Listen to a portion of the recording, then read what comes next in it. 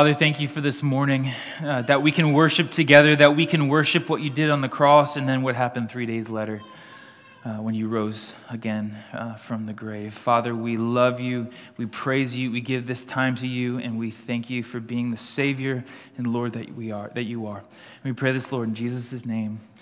Amen. Amen. You can have a seat. I kind of mistimed the end of that song, didn't I? I just wanted to be a part of it. Yeah. Good morning, guys. Welcome. Thank you so much for coming this morning. This morning is not a normal Sunday morning. This morning is a Sunday morning that is different, actually, than it's a Sunday morning set apart to remember something special. It's a Sunday morning set apart to remember something that we actually remember and celebrate every Sunday, but to give a special time to remember the fact that Christ, when he died, did not stay dead, but he rose again. He is risen. Be free. And we're here today to celebrate that. We're celebrating this actually together with believers all across the globe, every tradition, every country, all around the world. Believers this morning are celebrating the resurrection of Jesus Christ, and not just around the globe, but throughout time. Every Christian has celebrated the fact that Jesus Christ, when he died, did not stay dead, but rose again. Now this morning, we're coming to the end of a very short walk through the book of Mark.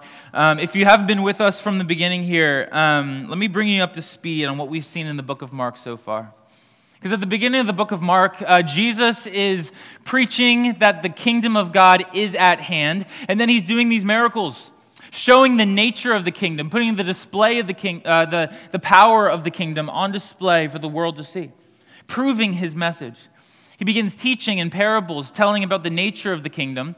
And with all of this, there's this growing anticipation and growing expectation that maybe this man, Jesus, is the Messiah.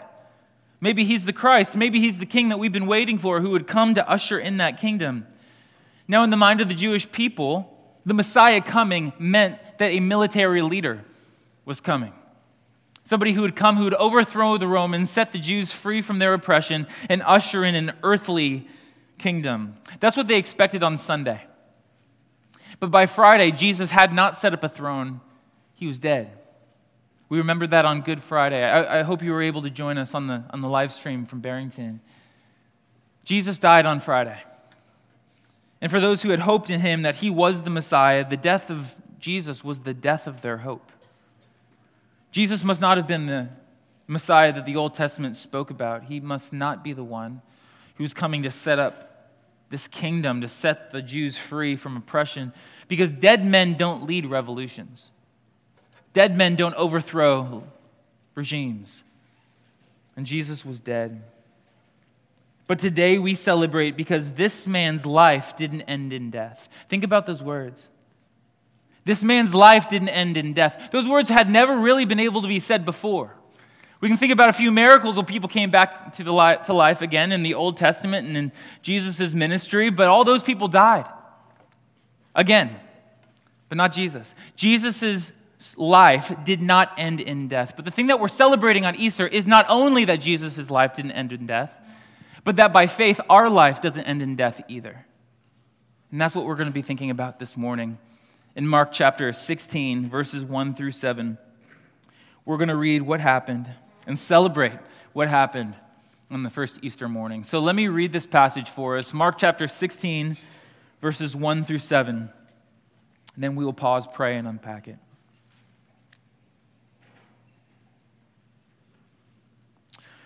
When the Sabbath was past, Mary Magdalene, Mary the mother of James, and Salome brought spices so that they might go and anoint him. And very early on the first day of the week, when the sun had risen, they went to the tomb. And they were saying to one another, "Who will roll away the stone for us from the entrance of the tomb?" And looking up, they saw that the stone had been rolled back. It was very large. And entering the tomb, they saw a young man sitting on the right side, dressed in a white robe. And they were alarmed, understandably. And he said to them, "Do not be alarmed. You seek Jesus of Nazareth, who was crucified. He has risen. He is not here. See the place where they laid him. But go, tell his disciples and Peter that he is going before you to Galilee. There you will see him just as he told you." Let's pause and pray one more time before we unpack this passage. Heavenly Father, the message of this passage in some ways it just feels like the aftermath of the most incredible part of your story. Isn't the cross where you won your victory, Lord? Isn't the cross where you crushed the head of Satan? Well, Father, we remember the fact that if the cross was all that happened, we wouldn't be worshiping you this morning. If the cross was all that happened, Jesus wouldn't be worthy of our praise. But the fact is, cross wasn't the end of the story. Jesus' death wasn't the end of his life. You rose again. Jesus, you rose again to new life, and because of that, that changes everything. We celebrate that this morning. And we pray, Father, that this morning we would be led to worship. We're not going to get cute with this passage. We're not going to try to find new ways to make this amazing. This passage is amazing in itself. The life you offer us by your resurrection is amazing in itself. So I just pray, Lord, that as we come to this passage, you would give us fresh eyes to see the beauty of the gospel. Fresh eyes to comprehend how amazing your work is, Lord. Re-enchant us, we pray, to the beauty of what you did when you died on the cross for sins and rose again to new life, victorious over the powers of death. We pray that you do that in all of us, Lord, and that would move us just a little step closer to understanding just how marvelous your love is for us, beyond comprehension. We pray that you do that this morning. We pray it in Jesus' name. Amen. So last Sunday, we celebrated what happened last Sunday in Jesus' story. What happened the last week was that Jesus came riding a donkey into Jerusalem, and everybody rolled out the red carpet for him. They put blankets on the road before him, palm branches. They were shouting songs of praise. They were declaring who he is. This royal procession, and many cheered, hoping that he was going to be the Christ who would set them free. But apparently, he wasn't. Because on Friday, this man who they hoped would be the great liberator seemed to have lost. He didn't come to raise a kingdom, it seems, because he came and he was killed on a cross. He didn't receive praise, he received ridicule. He wasn't given a crown of gold, he was given a crown of thorns. He wasn't given a scepter to hold in his hand, he was given a spear to stick in his side. He didn't have anointing oil run down his head, but his own blood came running down his head. He wasn't sat upon a throne, he was laid into a tomb. If you had had your hope in Jesus Christ, your hope had died with Jesus. Though they thought he was the Messiah, apparently he wasn't. Now, Jesus' death, it was a failure, right? But it was more than a failure. Because Jesus' death, he claimed to be somebody. He claimed to be a king. And his death wasn't, therefore, just a failure. It was actually an indication that he was a fraud. That everything that he said had been a lie. I know C.S. Lewis is very popular and well known for saying that Jesus was either a liar, a lunatic, or the Lord. Either he was a bad person, a mad person, or God. But with a dead Christ, it seemed like one of the first two were the only options. Either he was a liar, he willingly misled the Jewish people, or he was a lunatic, he was mad. He thought he was God, but was wrong.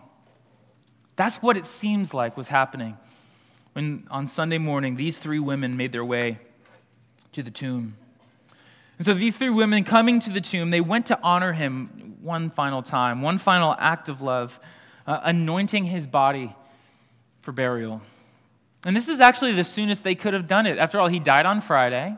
The Sabbath started that evening at sundown. It went all the way through Saturday at sundown. Then it was too dark until the sun rose on Sunday morning. And so as soon as they were able to go, these three women went to the tomb to do one final way that they could bless Jesus and honor his body. And as they went and as they walked, they worried. They said to each other, "Who will roll away the stone for us from the entrance of the tomb?" It makes sense, right? Because tombs are one-way. Tombs have one-way doors. There's no reason to make the tomb easy to access. And so they rolled a massive stone into place, too big for the three of them to manage together, so that nobody could get in or out. But when they got there, they found that the stone had been rolled back. What do you think was going through their minds? Olivia and I, we go on walks in town quite a bit, and sometimes we'll find ourselves at the graveyard across the street from the Dunkin' Donuts. And we'll be walking up and down the aisles there. But as we're walking, what do you think would go through our minds if we saw a big hole in the ground? We went over to that hole, and we found an empty coffin at the bottom, a coffin with the lid unceremoniously torn off. He is risen! That wouldn't be the first thing going through our minds. I'm guessing it wasn't the first thing going through these women's minds. I mean, yes, Jesus had said a couple times in chapters 8, 9, and 10 that he was going to rise again. That didn't seem to click with people.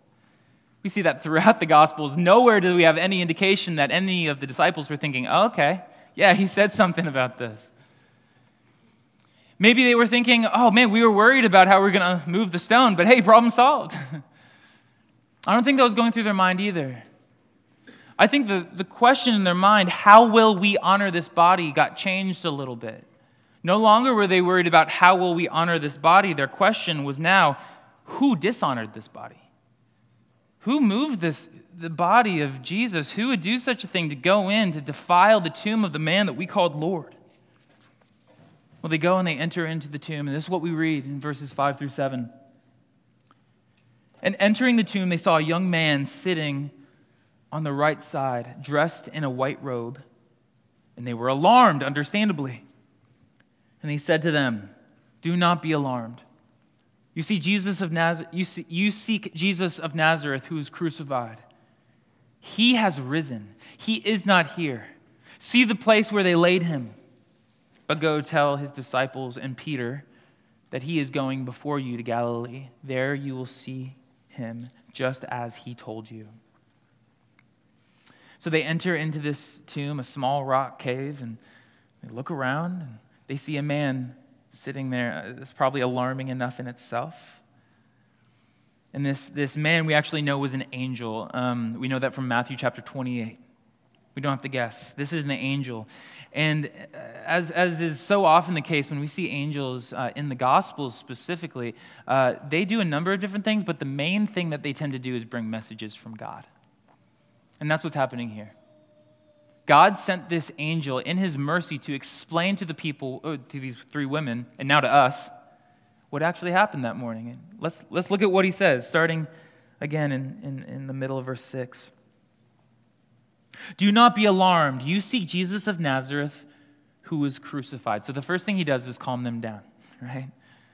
They're alarmed at what's happening. They're alarmed at the fact that this tomb is open, not what they were expecting, and then they go in and there's a guy in there. Just calm down. "He is risen. He is not here. You see the place where they laid him." He explains what happened to them. We'll come back to that. Finally, "But go tell his disciples and Peter that he is going before you to Galilee. There you will see him, just as he told you." He calms them down. He tells them what happens. He sends them to tell the disciples. Now, you might know that originally the Greek was the language of the New Testament. This book was written in Greek. And what's amazing about this passage, the explanation, is really the whole thing can be boiled down to just one word in the Greek language. Just one word that describes the key, most important part of this passage. And it's the Greek word egerthe. Egerthe, which literally just translated means, "He has risen." Just think about this. The entire story of Jesus Christ hangs on what happened. The entire ministry of Jesus Christ comes down to whether or not he truly rose from the dead. But he says in just one word, explaining to them what happens. It almost feels offhanded, doesn't it? Egerthe. He is risen. Something so important boiled down to just one word like that. Something so world-changing, something so faith-changing for us, boiled down to one word. You blink and you'll miss it. And if I were the women there, I would want more information. I'd want to know exactly what had happened, how that had happened. He's alive? Where is he? He is not here. Okay, so where is he? What's going on? And I think it's tempting for us to go over to the other Gospels, books like Matthew and Luke and John, and try to figure out more of the details. What exactly was going on here? And that's a good thing to do. I encourage you to do it in your own time. But what I love about the book of Mark is almost how little we're told about what's going on here.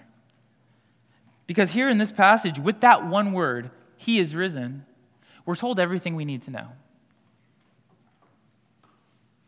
We're told everything we need to know about this scene with that one word, he is risen, egerthe. It doesn't give us all the details. It doesn't paint for us a vivid picture that we can picture. But we have all we need to know. The one word that changes everything. The one word that flips the story of Jesus on its head. He has risen. So I know for me, I mentioned this a moment ago, I always thought the cross was the main focus of the Christian life. After all, it's the cross that we sing probably the most about, right? Oh, the wonderful cross. It's the cross that we put on necklaces. It's the cross that we substitute every T for in every Christian organization. The cross seems to be the center of everything we believe, and it is. I don't want to take that away. But here's what I do want to say. Why is the resurrection such a big deal then? If the cross is the center of everything, why am I making it sound like the resurrection is actually the thing that makes everything we believe true? Why did Ben make it so clear to us just a moment ago that if this didn't happen, all of this would be nothing? Well, it comes down to simple math. Let me do some simple math for you. The cross minus the resurrection equals defeat. The cross plus the resurrection equals victory. The cross minus the resurrection equals Jesus' defeat, his failure. He's a fraud. The cross plus the resurrection equals Jesus' victory. Now, I'm not going to explain that. I'm going to let the Apostle Paul explain that. Because the passage Ben read just a moment ago completely, perfectly unpacks why that's the case. Let me read it again slowly. 1 Corinthians 15:17. And if Christ has not been raised, your faith is futile, and you are still in your sins. In other words, your faith that Jesus' atoning death on the cross wiped away your sin is futile. It's meaningless. It does nothing. You can believe that all you want, but it doesn't matter because he's dead. Then those who have fallen asleep, that means those who have died in Christ, have just perished. If in Christ we have hope in this life only, then we of all people are most to be pitied.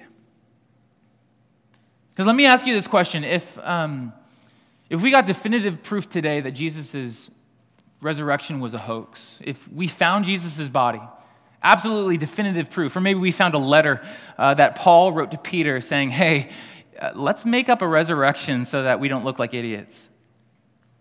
If that's the case, if that happened, how would that change your faith? If the resurrection was nothing but the greatest hoax in history, how would that change the way you live? I would encourage you that if we find definitive proof that the Bible is not true, I would encourage you to throw your Bible away. I would encourage you to never say another prayer again the rest of your life. I would encourage you to never go to a church again because, frankly, I'm quitting my job and you should get a couple more hours of sleep every weekend. If Jesus never rose from the dead, don't do this religion thing because it's all a lie. Everything that Jesus said was pointless. Everything you believed was a lie. You have been deceived. You have been singing to a dead man. And Paul is absolutely right. We are most to be pitied if that's our story. If we're a group of deceived people who thought that Jesus was king but were wrong the whole time. Thought that Jesus had risen from the dead but he actually hadn't. But Paul continues in verse 20. He says this. But in fact Christ has been raised from the dead, the first fruits of those who had fallen asleep. For as by a man came death, by a man has also come the resurrection of the dead. For as in Adam all die, so also in Christ shall all be made alive. but each in his own order. Christ the firstfruits, then at his coming, those who belong to Christ. The cross minus the resurrection is Jesus' defeat, but the cross plus the resurrection is Jesus' victory. Because Jesus has risen, we have a manifold number of implications, things that are different because he rose again, but I'm going to focus just on three things. Because he lives, here are three things that are different for us. Number one, because he lives, we have proof that he is who he says he is. Because he has risen, because he lives, we have proof that he is who he says he is. This is Romans chapter 1, verse 4. I don't have it up here, but this is what it says. It says that he was declared to be the Son of God in power by his resurrection from the dead. His resurrection proves that everything he said about himself was actually true. His resurrection proves that he is actually the Son of God, that he's actually the one who was sent from God to save us. Because he lives, we have proof that he actually is who he says he is. So that's his identity. His resurrection proves his identity. But not just that. Because he lives, we know that he has power over sin and death. Because he lives, we know what his identity is, but also because he lives, we know what his power entails. He died, but the grave couldn't hold him.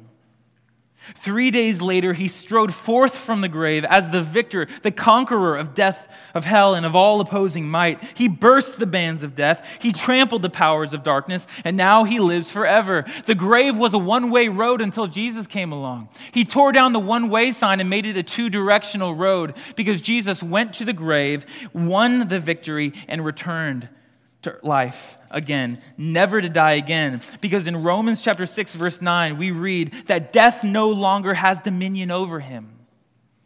He has beat the powers of death. He is stronger than the powers of death. He proved that with his resurrection. So because he lives, we know he is who he says he is. Because he lives, we know he's stronger than death. And finally, because he lives, we know that his victory is our victory. We know that his victory is our victory. Because he has power over the grave. And if we are in him, we will too. If we put our trust in him, we will too. His resurrection is our resurrection. His eternal life is shared with us. We just read in 1 Corinthians chapter 15 that in Christ shall all be made alive. That Christ is the first fruits. He's the firstborn of the dead. And then at his coming, when he returns, those who belong to Christ will be risen with him. Because Jesus lives, we know he is who he says he is. Because Jesus lives, we know he has power over death and sin, the powers of darkness. Because Jesus lives, we know that his life is shared with us. The cross minus the resurrection is Jesus' defeat. The cross plus the resurrection is Jesus' victory. So I have some bad news, and then I have some good news, and then I have some bad news, and then I have more good news. First, the bad news, the first bad news. The bad news is that the world is broken. It's not hard to see that. It's almost a blessing that it's so obvious that the world is broken. I wish it wasn't. We all do, but this is bad news that it's broken. But I mean, but we can all agree on that, and that's nice. We can agree on something. The world is broken and needs to be fixed. That's the bad news. But here's the good news: God is going to fix it. He promised he was going to fix it all the way back in Genesis chapter 3, ever since the moment it was broken. God is going to come and fix everything that is broken in this world. He's going to remove all evil. He's going to erase all sin. Death is going to be washed away. He's going to come and fully bring the kingdom that he inaugurated at his death and resurrection. And he's going to rule and reign over a perfect world, a restored world. That's good news. But now I have more bad news. Bad news is that if you're honest, you know that the sin and the brokenness that you see in the world is in us as well. the sin, the brokenness, the selfishness that causes so much of the evil in the world has lodged itself permanently in our hearts as well. We, in many ways, in every way, we are the issue here. And we might not be as bad as that guy over there or that woman over here, but that's not really the point. The point is that if God is going to come and remove all evil, if he's going to remove all sin, if he's going to remove all brokenness, he's going to have to remove us. That's the issue. We're on the list of broken things that need to be fixed. Everyone is, except Jesus. And that's the good news. The good news is that while I am broken, you are broken, I am sinful and evil at heart, we all are fallen by nature, Jesus wasn't. Jesus alone of all the humans in the history of the world lived the perfect life that we could never live. He lived free from all sin and all evil like we never could. Jesus alone is on the list of things that don't need to be fixed in this world. And he loved us. Not because we were cute, not because we earned that love, not because we did anything to receive it ourselves. He loved us purely by grace. He loved us so much that he was willing to do whatever it took to get us off that list of broken things, to fix it, to fix us. And the way that he planned to do that was by substituting himself with us, making a substitute with us. He, the perfect one, received the punishment that we deserve for our sins. He took our sins, bore our sins, and then received the punishment for our sins. The perfect one received the full force of God's judgment in our place so that by faith we can be forgiven. We can receive his perfection, his holiness, his righteousness, all accredited to us while he took our sins and paid for them on the cross. He, the perfect one, took our sins and left us perfect. And we can boil it down like this. Jesus paid it all. All to him I owe. Sin has left a crimson stain, but he washed it. He washed us white as snow. On Sunday morning of Easter, we celebrate the fact that Jesus' death was followed by his resurrection. That he didn't only die to pay for our sin, but he rose again to eternal, everlasting life, so that the life he won, he could share with us. We are pure by faith, united with him, starting the moment you believe and lasting forever. And so if that's what you believe this morning, we're going to celebrate that together. We're going to worship him for it together. We're going to take communion here in a minute. But I know that not everybody who's watching at home or here in person is 100% sure of who Jesus is. I mean, there's some people maybe who maybe this Jesus thing is new to them or to you. You're hearing about Jesus and you're just not sure you fully buy it. It seems very foreign. It seems very strange to you. But I know that on the other side of it, there's many Christians who doubt whether this is true. Or many people who've been in the church for years, maybe whose parents brought them to church for years, who just aren't quite sure whether or not that's something that you fully grasp, that you fully buy. I'm foolish to think that's not where we're at, because frankly, in my own story, I was there many times when I was younger, and I still wrestle with this question. Is Jesus actually who he says he is? And I do just want to encourage you to ask yourself this question. Did he rise? Have you wrestled with that question? Have you really taken the time to seek an answer to that question? Because the thing is, this is the safest place in the world to wrestle with those questions, to wrestle with those doubts. Is Jesus actually who he says he is? I want to invite you, if you're wrestling with that, don't wrestle alone. Don't feel like you have to figure out who Jesus is on your own, quietly in your own mind, and then put all that to rest by yourself. I want to say, nothing would make me happier in the world than if you came to me and said, I don't know about all this. Because it's okay to question, it's okay to doubt, but it's not okay to let your doubt sit and fester. Seek. Wrestle. Seek an answer. Talk to people who know Christ. Talk to them about what they believe. Why do they believe it? Wrestle through it together. And I want to encourage you to do that wrestling because I have confidence, absolute certain confidence, because it's my own story here as well, that if you seek, you will find that in God is not only life, but joy. In Christ is not only salvation, but the happiness of having a relationship with one who loves you enough to die for you. The promise of the cross and of the resurrection can be yours purely by faith.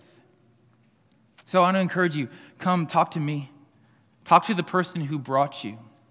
My number is 603-832-3131. Give me a call. I would love to buy you coffee every day until we work through your questions. Maybe not every day, maybe every week. But this is worth wrestling through. Who is Jesus? Is he actually who he says he is? Is he who he says he is just because my mom and dad think so? Just because my husband or my wife thinks so? Wrestle with that. Fight to come to a point where you can say with confidence that you know who Jesus is. Because I can say with confidence, he is the Lord. The God who bore our sins and died, rose again victorious over death, victorious over the power of sin, and is offering that to us purely by faith. We're going to celebrate that now. And we're going to celebrate that now by taking communion. And if you're a follower of Jesus Christ, if you have put your trust in him alone, his substitution in your place, then you are welcome to join us for this communion meal. If you're not a follower of Christ, or if you're not sure that you have certainly received a new life by faith in him, I want to encourage you not to take communion with us this morning. Maybe this could be a time where you can wrestle with and meditate upon that question. Is Jesus actually who he says he is? And am I willing to bet my eternity on my conclusion? Take this time to wrestle with that question and to seek. And for those of us who do know, who have put our faith in Jesus Christ, this is the way that Jesus Christ called us to celebrate that together. Because in communion, we're doing two things. The first thing is we're looking back. We're looking back and remembering what Jesus did. We're remembering the death he died on the cross in our place. We're also remembering the victory he won that we're celebrating this morning when he rose again from the dead. But we're also looking forward. We're looking forward to the day when this small meal turns into a feast that we will be able to share with Jesus for eternity. Communion points us to the past and to the future to celebrate what is ours in Jesus Christ, what he did on the cross when he died, and on the empty grave when he rose again. So let's take a minute now to just quiet our hearts for a moment for communion.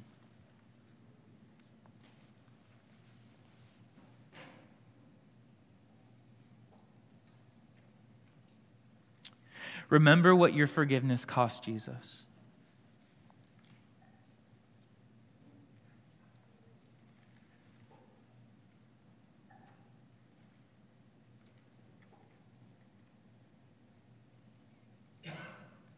Take a moment to remember the life, the eternal communion you'll share with him in the future by faith.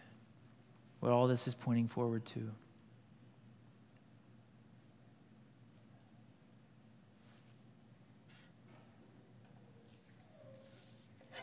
And take a moment to say, Lord, thank you to him.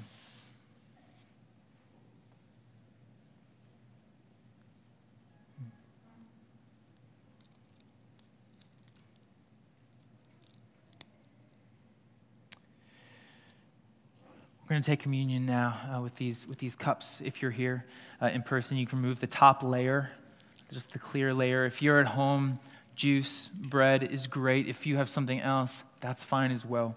These are substitutes, so that's totally fine. But we're going to start with the bread. 1 Corinthians chapter 11, verses 23 through 24.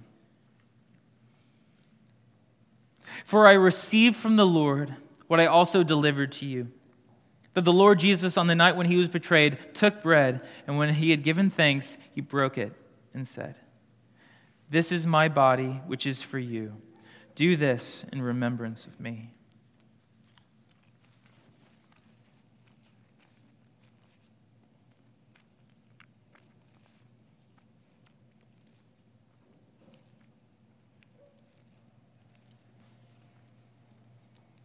In the same way, also, he took the cup after supper, saying, "This cup is the new covenant in my blood. Do this as often as you drink it in remembrance of me."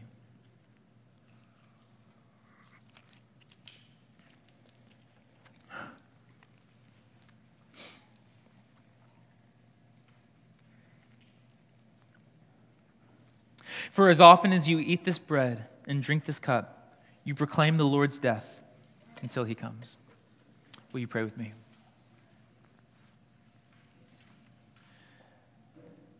Heavenly Father, we're here this morning to celebrate what your Son, Jesus Christ, did when he died on the cross and rose again, to celebrate who he is and the victory that he won for us.